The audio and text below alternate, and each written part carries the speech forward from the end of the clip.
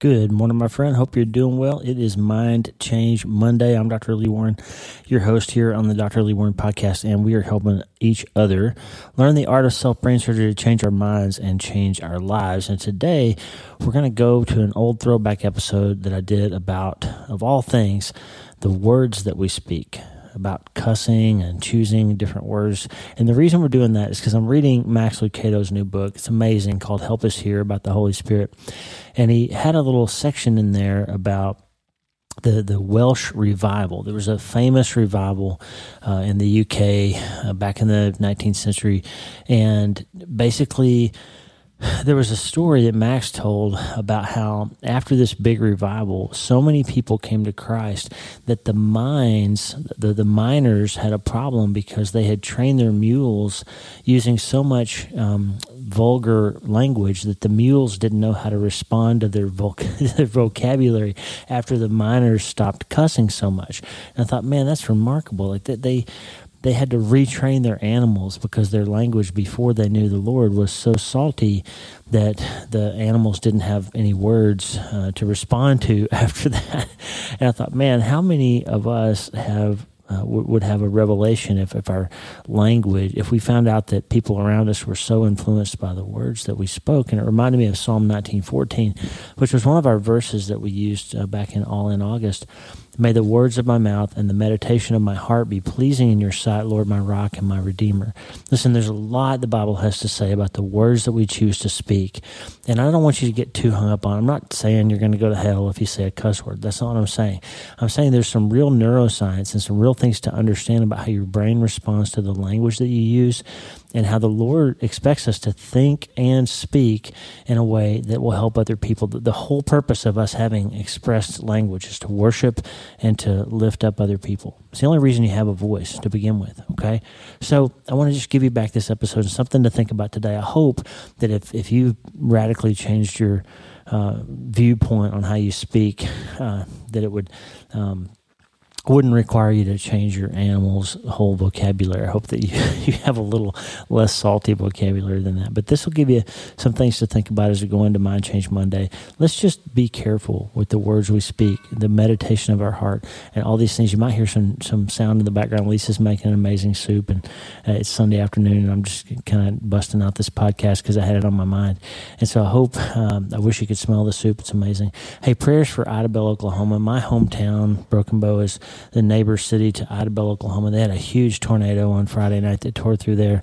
A couple of my cousins lost their homes. There's a church and a hospital that were leveled, and at least one person died. And so send up some prayers from McCurtain County and the Idabel, Oklahoma area, and all the people that are dealing with the trauma and tragedy of the big storm, and that God will be with them in their hour of need. Hey, be careful with your words, okay? May the words of our mouth and the meditation of our heart be pleasing to God. And don't forget that you can't change your life until you change your mind. And one thing I want you to think about changing your mind about today is the words that we choose to speak. And Lisa's going to tell us the good news, and that is that we can start today. Hey, are you ready to change your life? If the answer is yes, there's only one rule. You have to change your mind first. And my friend, there's a place where the neuroscience of how your mind works smashes together with faith, and everything starts to make sense. That place is called self-brain surgery. You can learn it, and it will help you become healthier, feel better, and be happier. And the good news is, you can start today. Thanks, Lisa. Hey, so glad to have you listening today. I'm Dr. Lee Warren, and I live in Nebraska in the United States of America with my incredible wife, Lisa, my father-in-law, Tata, and the super pups, Harvey and Lewis. I'm a neurosurgeon and an author, and I'm here to help you harness neuroscience, the power of your brain, faith, the power of your spirit, and good old common sense to help you lead a healthier, better, happier life. Listen, friend, you can't change your life until you change your mind, and I'm here to help you learn the art of self-brain surgery to get it done. If you like the show, please subscribe so you never miss an episode, and tell your friends about it. If you tell 2 or 3 friends this podcast was helpful to you, imagine how much good we can all do around the world together. I'm Dr. Lee Warren, and I'm here to help you change your mind so you can change your life. Let's get after it. The words that we speak, Jesus said, reflect the interior design of what's going on in our heart. And so if you want to, I'm always saying that you can't change your life until you change your mind. Well, Jesus says out of the heart, the mouth speaks. So if you really want to change your life, you got to get your interior house in order, right? Well, this is the third part. It's an episode we did a while back that's really about the neurobiology of what happens when you use curse words. So there's a certain set of words that, if you think about it, all of them refer most of the time, either to sexual things or defecatory things. Most of the curse words, either that or something to do with God's name. And so the three types of words that we generally, all people consider sort of swear language or cuss words. What happens in your brain when you use that kind of language, and what happens in your brain when other people use that kind of language in a derogatory fashion toward you? It's an interesting conversation that we had a while back, just looking at the science of it and what the Bible has to say about it. So be a good opportunity to go back through remodeling our interior hearts by remodeling the things that we allow to come out of our mouths. Of course, we can't do that until we change our mind about the kinds of things that we're thinking about. So thought it'd be a good time to bring that back. We'll move on to something else tomorrow. And we got 13 or so days left in this month to remodel all kinds of other parts of our lives. But today we're going to finish up with words. Here's that episode about the neurobiology and neuroscience of cussing. And then I'm going to bring you a Tommy Walker song that's kind of become my theme song right now. It's one of those songs I can't get out of my head. It's an old song of his, but it's called All About Your Glory. And the song really is just, I want to make my life all about your glory. I want to spend my days telling the world your story. It's about turning your inside around so that the outside becomes something that reflects God's love better and helps other people see him more clearly, which is really the whole reason that we're here. So I'm going to give you the neuroscience of cussing to finish up remodeling our words on day 3 here. And then I'm going to give you Tommy's song, All About Your Glory. Don't forget the prayer wall, wle1md.com/prayer. And I have a big announcement. This is cool to me. It's not earth-shattering in the grand scheme of things, but we just crossed 500,000 all-time downloads of the podcast yesterday. 500,000 downloads of my podcast, which is amazing to me. Now there's some professional podcasters like Joe Rogan that get 1 million downloads a week, but the vast majority of sort of self-produced podcasts never get more than a few episodes and they disappear. They never get very many downloads, and it takes a lot of work to persevere with this. And got an email from Juliana Kelly, who's a great listener in Michigan, and she just give us some really good encouragement. And she said, I imagine that there's probably been some times when you felt like this wasn't all worth it or that no one was listening. And I just want you to know that there are people listening, and it does make a difference, and you're doing work that matters. And then when we receive emails like that, it really makes just a world of difference. When we hear from Lisa Johnson Billy that the Hope Center's listening, when we hear from you, it gives us a little more juice to carry on, because I know this mission is important, and I love to hear from people like that. So thank you, Juliana, for the encouragement. Thank you, my friend, for 500,000 lifetime downloads. I can't wait to see what God does next with this show. And today we're going to be thinking about, for the third day in a row, remodeling our words. And all you have to do to get that done, my friend, is start today. So in the midst of all the stuff that's been going on, I had a couple of things happen that got me thinking about language, and not languages like Spanish or English, but the language that we use, the words, the choice that we make to use certain types of words. And particularly, I read a paper about the neuroscience of what happens when people cuss, when they use foul language. And it's interesting, it's sort of fascinating what happens in your brain when you engage in foul language. And at the same time, I've lately been noticing that there's some movement in the Christian world on social media where a lot of Christian authors now, especially younger authors that I've been following, and some Christian influencers, artists and other people, are commonly using swear words in their posts now. Back when I first started writing, my first book, No Place to Hide, came out from Zondervan in 2014. And at that time, there was actually an official policy from Zondervan that they didn't publish swear words. If you had a cuss word, any sort of foul word in your book, it was going to get scrubbed by editors. And now, there's a new book by Zondervan out that I'm following the author on social media, and this particular author commonly uses swear words in their posts on Instagram and Twitter every day. And it's sort of this idea that we need to be relevant to the world and use the kind of language that they use, and Christ can redeem that. And there's plenty of grace for people who, even people who cuss and whatever. I'm not saying anything about this particular writer. I'm saying that it's interesting to me that in the course of 6 years, that a big-time, well-known Christian publisher is now allowing that when they didn't before. So my question, whenever a standard changes like that, is always like, well, did God change? Did the Bible change? Did our faith change? Like, what changed that allowed that sort of editorial decision to get made? And so I was thinking about that and thinking about this neuroscience article, and we had some pretty stressful events this past week, and there were some a few things that happened where people had some conflict, and just got me thinking about language and how we treat each other and what we say to each other. And is there some direction from neuroscience that we could get that would be helpful there? Is there any direction in Scripture that we could get? So I thought it might actually be helpful to look at the neuroscience and neurochemistry and spirituality of cussing and just see if we can learn something from that. And maybe when we speak and when we write, we can think about these things in a different way. Luke 6:45 in the Bible, Jesus says, "A good person produces good things from the treasury of a good heart, and an evil person produces evil things from the treasury of an evil heart. What you say flows from what is in your heart." So today, let's take a look at our words. It's always good to think about our thinking, but it's also good to think about our speaking. So we're going to do that. We're going to look at the neuroscience, neurochemistry, and spirituality of cussing, and we're going to start today. All right, so there is a famous neurologist named Paul Broca.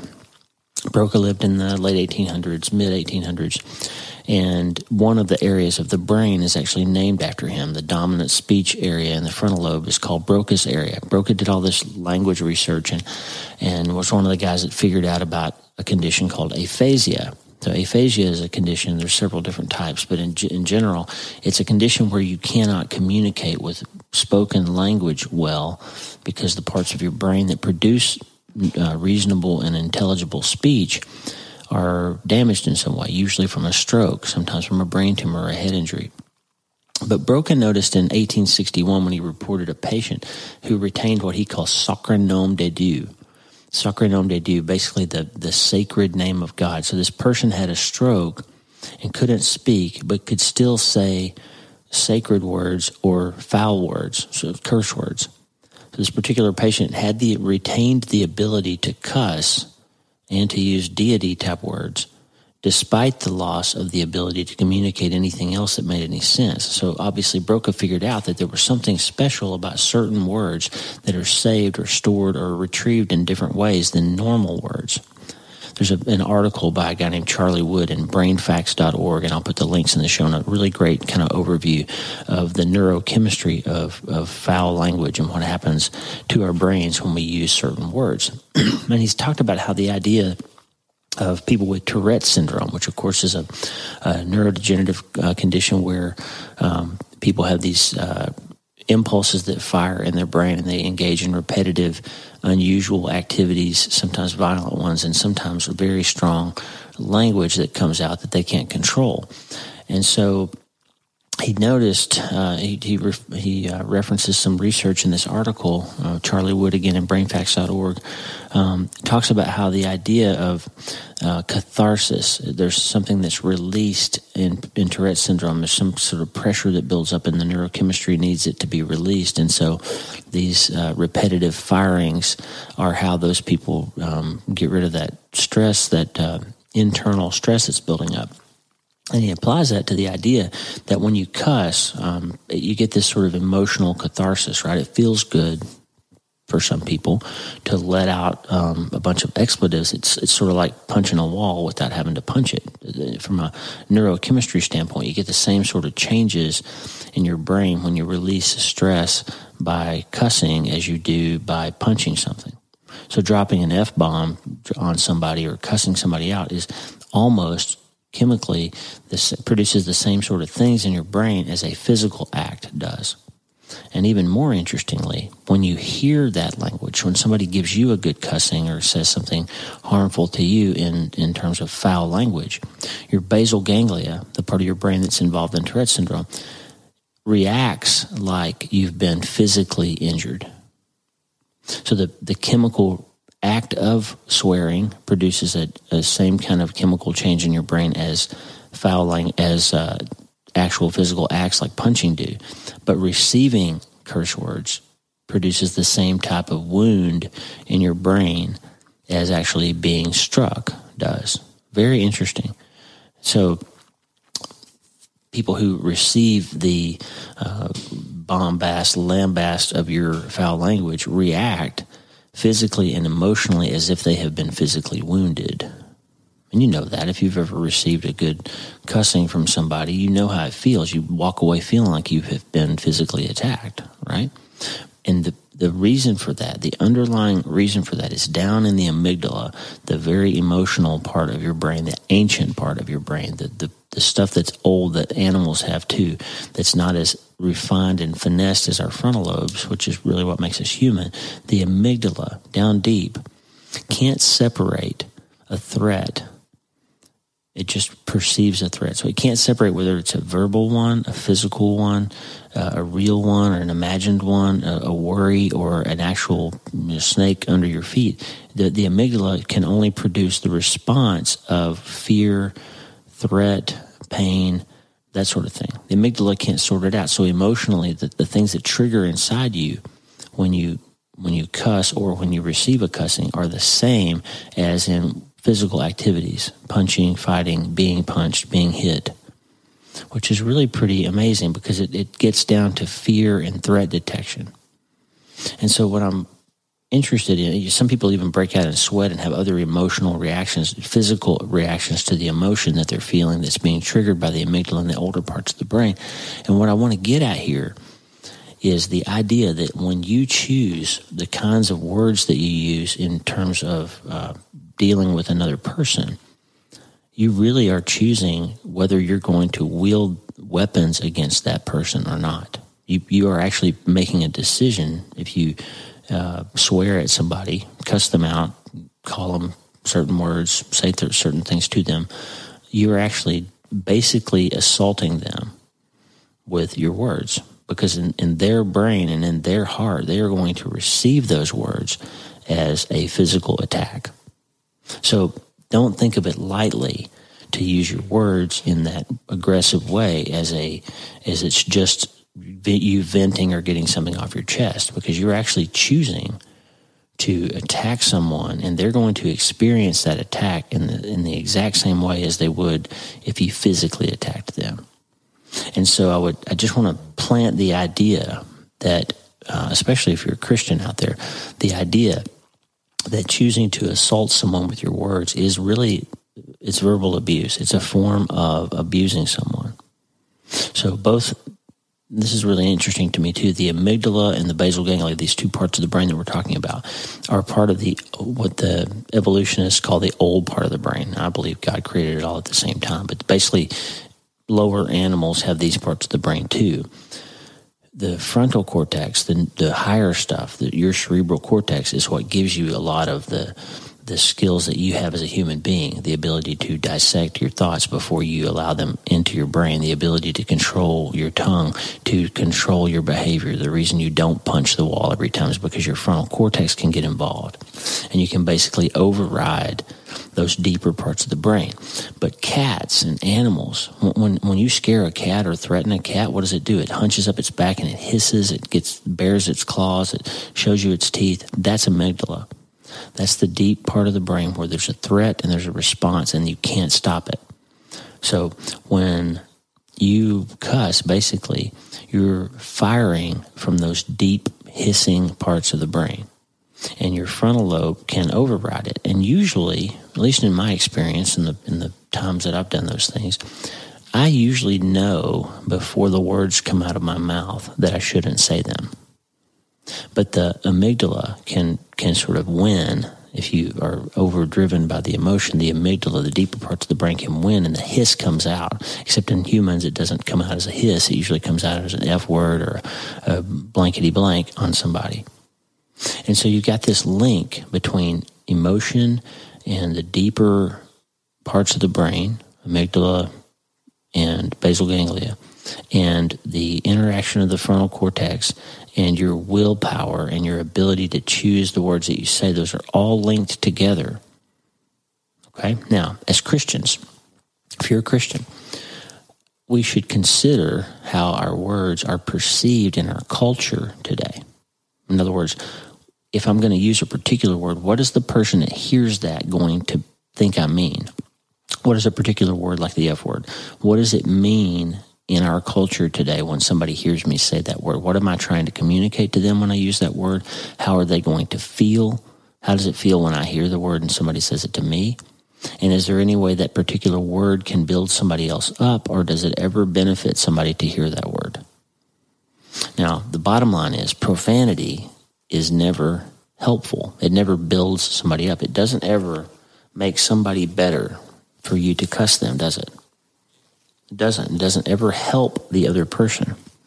It always hurts. It's always a negative impact. So the question for you is to look at what Jesus said in Matthew 5:22. In Matthew 5:22, Jesus made it pretty clear. He said, if you say to your brother, if you're angry with your brother, you're going to be judged. If you are insulting your brother, you'll be judged. If you call your brother a fool, you will be judged. So Jesus says, be careful with your words. Be careful with your words, because I want you to be kind to your brother and your sister. So the idea then is, if we're going to have this amazing brain that God gave us, it's got a frontal cortex, and we are in control of thinking about our thinking, and we have the ability to put a stop between our basal ganglia and our amygdala and those deeper parts of the brain and the hissing cat type thing. If we have the ability to put a filter in there and a pause and a stop, then do we have a responsibility? If you have an ability, do you have a responsibility? And Jesus says, don't cuss your brother. Don't call him a fool. Don't give him a swearing, or I'm going to think about you in a different way. So I just want to kind of get you thinking about your words today. There's a really good article in Christianity Today by a woman named Carolyn Arends from back in 2013. I'll put a link in the show notes, and she makes some really good points. I'm going to read a little bit about what she said here. She started with the idea that her little girl said, Mommy, why can't we say certain words? Why isn't elbow a cuss word? Why isn't thumb a cuss word? Why is that particular word bad and this particular word's not? And she says there is something kind of absurd about the designation of particular words as being profanities, and yet neither table nor elbow is in the cursing category. Here's a really important point she's about to make. The majority of swear words relate to either biological functions, God's name in some way, or association with sex or waste elimination. So you think about it for a second. Every cuss word you can think of has either God's name involved in it, Jesus' God's name involved in it in some way, or some type of biology, defecation, waste elimination, or sexual function. So all of the words that we kind of as a society agree to that are cuss words have to do with those things: God, waste, biology, sex, right? So what are we supposed to do when God says, don't use my name in vain? What are we supposed to do with that? Language is kind of a social construct, she writes. And we agree that everybody kind of understands that certain words are taboo. Certain words are foul. Certain words are dirty, if you will, that we're not supposed to use them in church, right? Everybody kind of knows that. Even if you are a person who swears, you still know that there are some places and times when you're not supposed to do those things. Why? Because those words are kind of agreed upon by society that they are foul language, right? Now, of course, words only hold the power that we give them, but curse words have a different kind of power because they hit the brain in a different way. And so if you understand the neurochemistry here, that you understand that certain words are going to be received by the person that hears them as actually injurious, as actually triggering the emotion as if you had punched them, then that should change the way you think about how you choose to address other people, because you are not only using words that society and the Bible would say are profane, but you also are choosing to use your words as a weapon that will in fact injure the other person, at least emotionally. It's what you're doing. If you choose to injure someone and you know that it's going to injure them before you do it, then that means you have contempt for them. It means that even if it's just in that moment, you have contempt and hate in your heart for that person. instead of love. Contempt is a toxic thing. It's a mixture, this lady writes, of anger and disgust. You're expressing something from a position of superiority. You're choosing to denigrate, devalue, and dismiss them with your words. And it's not hard to understand why even a little bit of contempt really hurts people, whether it's in a marriage or in a friendship or in a work relationship or anywhere. Contempt is harmful.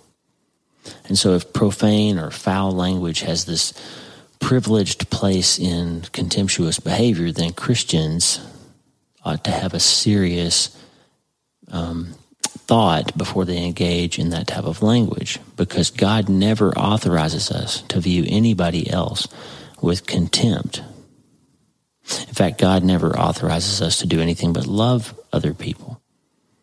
God never says the phrase, God damn, for example, because God doesn't damn people. He gives them free will, and he wants them to be saved. The Bible says over and over and over, God does a lot to try to save people. And it's their free will. If they end up not being with him for eternity, it's because they chose not to be. So when you say that you hope God damns someone, you are saying something that God doesn't do. You're putting yourself in a position above God almost to say that you think that you should ask him to damn someone to eternal hell, and he's not even willing to do that. So you need to be careful with your words, is where I'm going. What does the Bible say? Colossians 4:6. Let your conversation be always full of grace, seasoned with salt, so that you may know how to answer everyone. Ephesians 4:29 and 30. Don't use foul or abusive language. Let everything you say be good and helpful, so that your words will be an encouragement to those who hear them. And do not bring sorrow to God's Holy Spirit by the way you live. The NIV there says, let no unwholesome talk escape your mouth. There's not a lot of wiggle room in the word no, is there? Let no unwholesome talk. Don't use foul or abusive language, but let everything you say be good and helpful, so that your words will be an encouragement to those who hear them. Listen, we're living in some dark times right now, friend. Things are hard. There's scary stuff. There's global pandemic, and there's riots, and there's cancel culture, and there's all these things that are happening, and it's scary for people. People are afraid. And the last thing they need, the last thing another struggling human being right now needs, is for you to abuse them with your language. The last thing they need is to be discouraged by you instead of encouraged by you. And so I would implore you to think about the words that you speak. James chapter 3. Let's go through this. This is kind of a bellwether test of what you ought to be doing with your tongue. James chapter 3, New Living Translation. For if we could control our tongues, we would be perfect, and could also control ourselves in every other way. We can make a large horse go wherever we want by means of a small bit in its mouth. And a small rudder makes a huge ship turn wherever the pilot chooses to go, even though the winds are strong. In the same way, the tongue is a small thing that makes grand speeches, but a tiny spark can set a great forest on fire.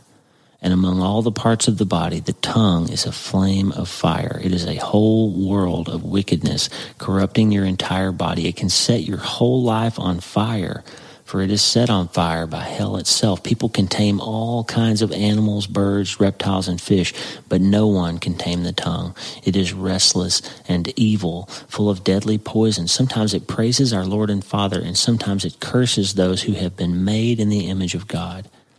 And so blessing and cursing come pouring out of the same mouth. Surely, my brothers and sisters, this is not right. Does a spring of water bubble out with both fresh water and bitter water? Does a fig tree produce olives or a grapevine produce figs? No.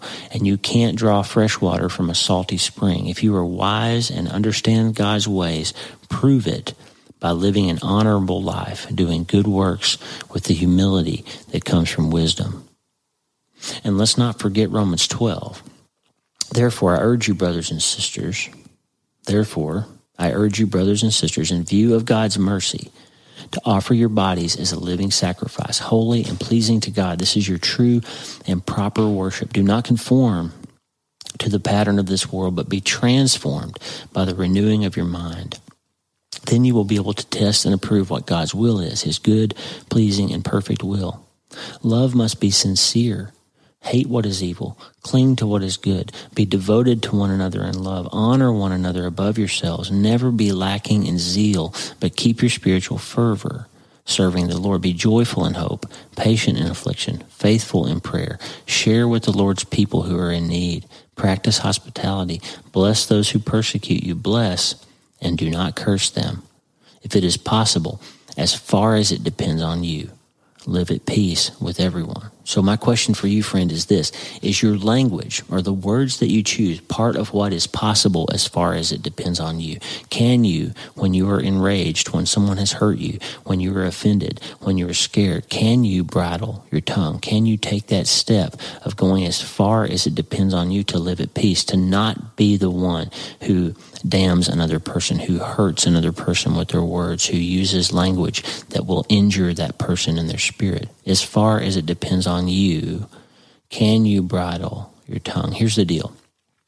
What separates us from the apes is our frontal lobe, our frontal cortex that God so wonderfully designed.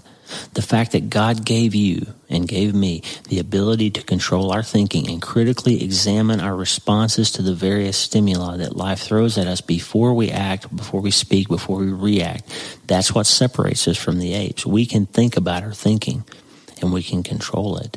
And we know from neuroscience that cussing comes from the same place that makes a cat hiss when she's mad. And Jesus said that you are in great danger if you curse others, because not even God does that. So I leave you with Proverbs 17 again. In the Passion Translation, Proverbs 17, 27 and 28. Can you bridle your tongue when your heart is under pressure? That's how you show that you're wise. An understanding heart keeps you cool, calm, and collected no matter what you're facing. If you're not spiritual, if you're not a spiritual person, then the question for you in regards to your speech are these. What do you want other people to get from you when you speak to them? Do you want them to get blessings, or do you want them to be wounded? What do you want to be, how do you want to be perceived by others, or what do you want them to take from your conversations when you are interacting with other people? What do you want them to get and walk away with? Do you want them to remember the wounds that you gave them? Do you want them to remember the coarse humor that you used, or do you want them to be influenced by your behavior in your language and your self-control? Now, if you are a spiritual person, how do you want to represent God in the world? And how do you want him to view your heart? Do you want to make people feel shame and contempt? Or do you want them to think that you're a person who's not in any way separated from the world? If you're a writer, how strong is your ability to communicate with words? And do you have to resort to those words that trigger basal ganglia type things? Or can you write in a way that makes people use their own frontal lobes to fill in the blanks of what you're saying and use their imaginations and be influenced and improved and bettered and strengthened by your words? Or just, are you going to just write the easy thing? If you're an influencer, what picture are you painting for your followers? If you're a business owner, what picture are you painting for your clients and customers about who you are in your social media posts when you choose to use foul language? What are you alienating a percentage of your potential clients and customers? Are you allowing the ones that resonate with that type of language to think that you're no different than they are? If you're a Christian, are you different than they are? Should you be different than they are? Does that matter? I'm not telling you, I'm just asking you. Let's talk about taking the Lord's name in vain for a second. One of the 10 Commandments, right? It means something bigger than just using his name when you say certain things. What it means to take the Lord's name is sort of like when you get married. You know, traditionally women take their husband's name. And so if, when Lisa married me, she took my last name and she's now Lisa Warren instead of Lisa McDonald. So she took my name. And so the implication is when you accept Christ as your Savior, when you identify yourself to the world as a child of God's, you have taken his name.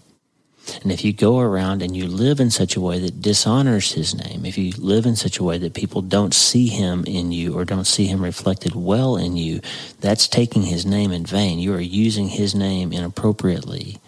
even if you don't speak words that use his name inappropriately. So this idea of how we live and how we choose to use our language and how we choose to let our frontal lobes either influence and calm down our basal ganglia or amplify it is in our control, and it reflects how much of God's influence we have in our life.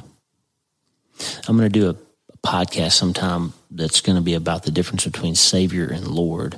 John Bevere wrote about this. All of us who are Christians want Jesus to save us. We recognize at some point that we have sin, that we need cleansing, that we need salvation, and we want him to save us. And we understand that he died on the cross to do that for us. So we're happy with the idea of having a Savior. But not many of us are comfortable. My phone just dinged. Not many of us are comfortable with the idea of having a Lord. And what does that mean? When you have a Lord, you let somebody else influence and control your decision making. You defer to their direction. You defer to his guidance and leadership, and you let that lordship influence the way that you think and speak and step and behave in the world. Because he didn't just save you and wipe the slate clean so you could keep living like you were living. He saved you so that you could be free and live in a bigger, more expanded state of who you're designed to be. And that involves using your frontal lobes to reflect and carefully process those impulses that your deeper parts of your brain generate so that you can navigate all of that stuff and come out changing your mind and thereby changing your life. I want to cultivate in my life, for example, in my operating room, I want to create a culture where people feel safe, where people feel comfortable, where I'm never going to verbally abuse them. I'm never going to use language in my room that might negatively impact somebody. I'm going to create a culture where people don't feel comfortable cussing in my room. Why? Not because I'm holier than thou, because I don't ever want my words to be the thing that keeps people from seeing who I really am or seeing who they could be. I don't want to ever create a space with my words that's harmful to somebody else or dangerous to somebody else. I don't ever want that. I want my language to be careful and controlled and thoughtful. I want to be willing and able to bridle my tongue so that I can show that I am wise. I'll leave you with Psalm 19. I think it's useful. Keep my heart from presumptuous sin, he says. Let's look at it starting in verse 12. How can I know all the sins lurking in my heart? Cleanse me from these hidden faults. Keep your servant from deliberate sins. Keep your servant from presumptuous sins. Don't let them control me. Then I will be free of guilt and innocent of great sin. May the words of my mouth and the meditation of my heart be pleasing to you, O Lord, my rock and my redeemer. Friend, before you speak, say that prayer.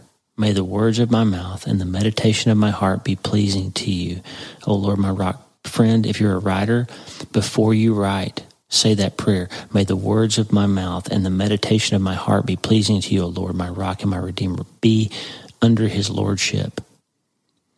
If you're a social media influencer, if you're an artist, if you're a musician, if you're posting out there somewhere, think about what you're posting. If you're a Christian writer and you have an influence of thousands of people on Instagram or Twitter, say that before you write your post. May the words of my mouth and the meditation of my heart be pleasing to you, O Lord, my rock and my redeemer. Would that change the words that you choose to speak? Proverbs 15:15 says, for the despondent, every day brings trouble, but for the happy heart, life is a continual feast. Friend, you get to decide that. And from a spiritual and neuroscience perspective, your heart and your brain are happier when you filter your language because you don't go through that emotional turmoil of wounding people with your words and knowing that you're doing it. You can filter out the hiss. You can filter out the hunched up back of the cat by using your frontal lobes to calm things down. Using the higher parts of your brain is good for you, and that's why God made you that way. And it's a choice that you get to make. You get to choose. Are you going to react and respond in your primitive brain, or are you going to react and respond in response to your frontal cortex that only us among all animals have that amazing ability to control how we respond to our thinking and to external stimuli? Do you see the choice? I pray that every word I speak in this life from this day forward, because they always haven't been, but I pray that every day from today forward, every word I speak in my life helps somebody else.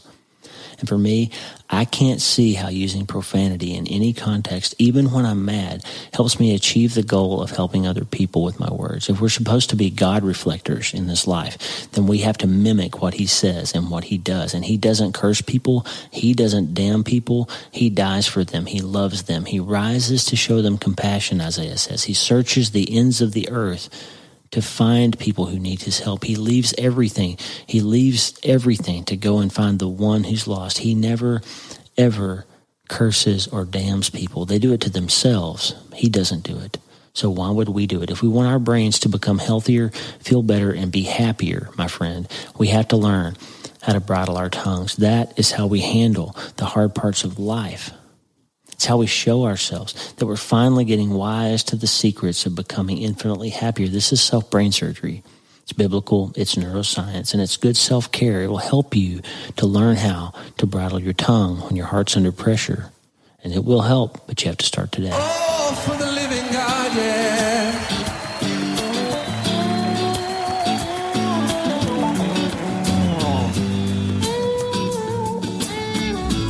Oh, I want to make my life all about your glory. I want to spend my days telling the world your story. In everything I do, in everything I say, following after you, oh, giving you thanks and praise. I want to make my life all about your honor, morning, noon, and night. My best I want to offer in everything I do. Everything I say, following after you, oh, giving you thanks and praise.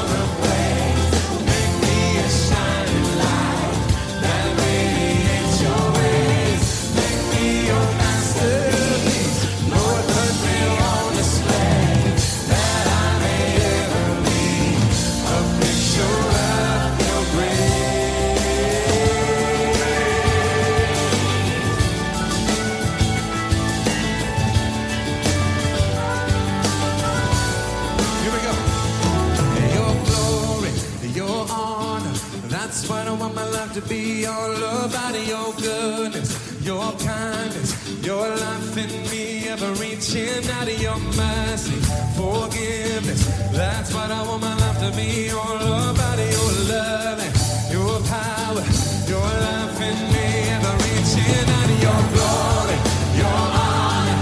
That's what I want my life to be, all about your goodness, your kindness, your life in me, ever reaching out.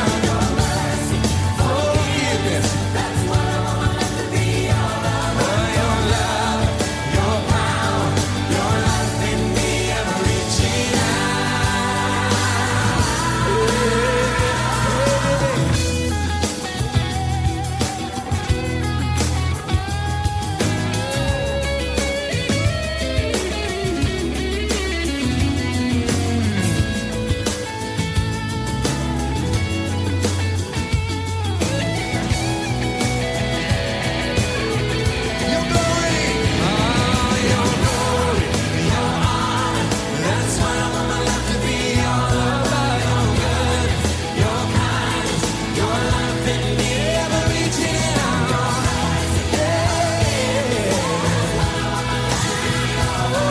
Your love, your power, your life in me, ever reaching out. Make me an instrument, make me an instrument, make me a song of you say,